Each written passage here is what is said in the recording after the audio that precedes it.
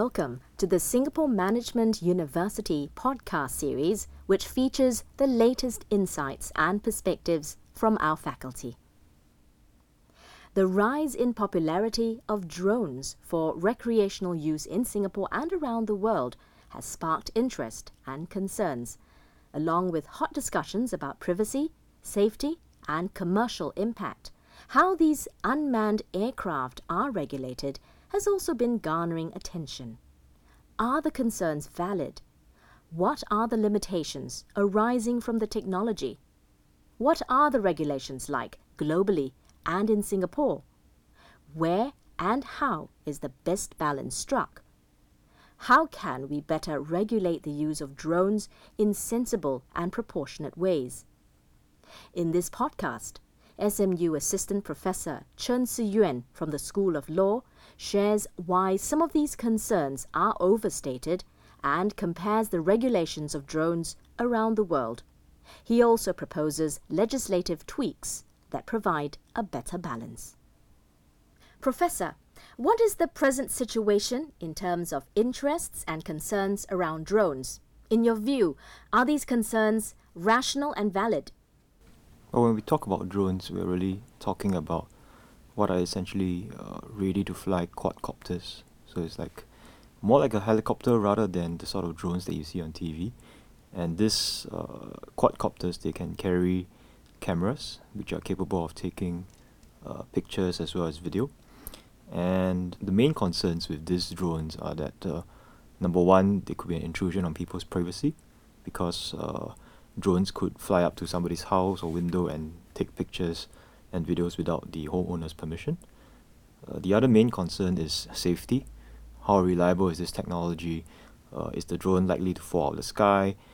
Can the drone be used to carry weapons, maybe to commit terrorism?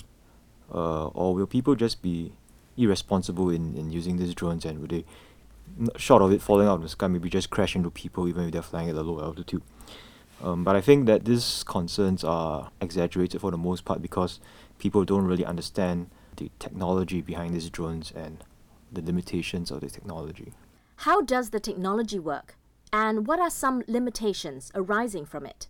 First of all, the technology behind the drones is really evolving quite quickly. So you have things like GPS that is built into the drone that really allows the user to control the drone with a fair amount of accuracy and from quite a long distance as well. In terms of the control of the camera and that controls the photos and videos, there are very complex gimbal technologies that allow the pictures and images to be very stable. But at the same time, the sort of lenses that are being used with these drones are not entirely suitable for spying. They tend to be ultra wide angle types of lenses, at most super wide angle. And so the picture quality at this point is still not very good if you're talking about consumer drones.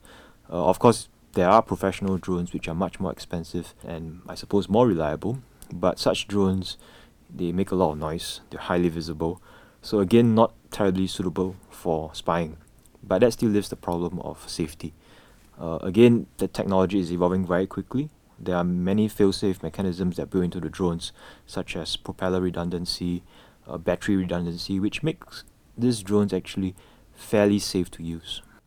What are regulations on drones like around the world and in Singapore? How do they compare? Singapore is probably considered on the stricter side. The height limit for consumer drones is 200 feet or about 60 meters. So it really depends on what you see these drones, what their purpose is, right? If you look at them as something to take pictures and videos, 60 meters is not terribly high. You can't really see much from 60 meters. You are better off maybe walking up or taking a lift up a high-rise flat or maybe even an office building. So the drone doesn't give you any advantage if you set the height limit at 60 meters. The other sort of limits that governments put in place would be speed limits, what sort of use you can use with the photos and videos that you take. So some countries, they say you cannot take any photos and videos if it trespasses on somebody's property or if it invades another person's privacy. Then there are also other regulations such as, can you fly the drone at night? Must you be able to see the drone when you fly it, or can you rely on the technology that gives you a first-person view, basically what the drone sees, you see. Based on the parliamentary debates when they created new legislation for these drones, it seems that they are not prepared to be very liberal on the use of drones. It's a wait-and-see attitude, and in fact they see drones not so much for personal use but for government use.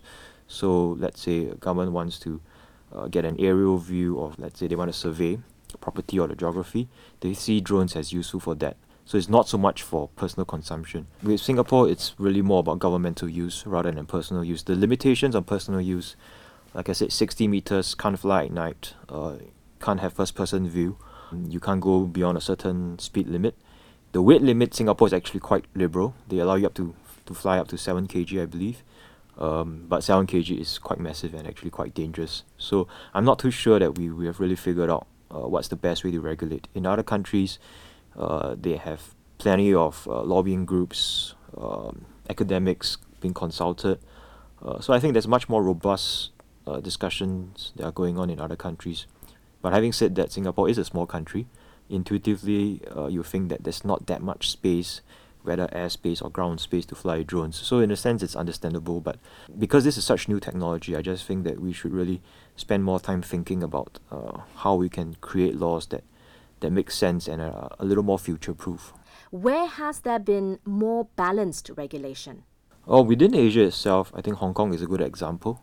It's a good example because, like us, they have land scarcity. They have plenty of skyscrapers. Despite that, there actually are not that many regulations in Hong Kong. They pretty much leave it to the users to behave responsibly. Their step-by-step approach is to see how users use the technology, whether there are any real problems before they decide to put in ironclad rules, which will be difficult to change later on. And so far, it appears to be working. I mean, if you go to Hong Kong, you actually see plenty of air traffic going on all the time, but you don't see users trying to interfere with that. They are quite responsible in their use. They don't try to fly in highly urbanized areas, though there are occasional users who do that. But that is, I suppose, an extreme example. But extremes can go either way. So in the US, for instance, they haven't really come up with clear laws yet, but what they're proposing is to effectively shut down the use of drones by consumers altogether. And I think that's rather unfortunate. So between these two extremes, you have countries like Canada, which actually do allow you to fly at quite a reasonable height limit. They do allow you to fly at night if you get permission. They do allow you to fly with just first-person view if you get permission. So I think that's a nicer balance that doesn't unduly create responsibilities for the user, and at the same time doesn't make the user not have any responsibilities at all. So it really depends on what value governments put on the use of drones. On a personal consumption level, it's always harder to make a case because people just see it as a hobby, right? But if you're talking about people making a living out of it, maybe wedding photographers, wedding videographers, people doing real estate who want to take pictures of properties, they are the ones who would really be most affected by such regulations. And I think everywhere in the world, people are still trying to figure out the right balance, and the situation would constantly change because the technology is still very fluid. How do you think we can have a better legislative framework that strikes more balance with various concerns while not hampering growth and potential?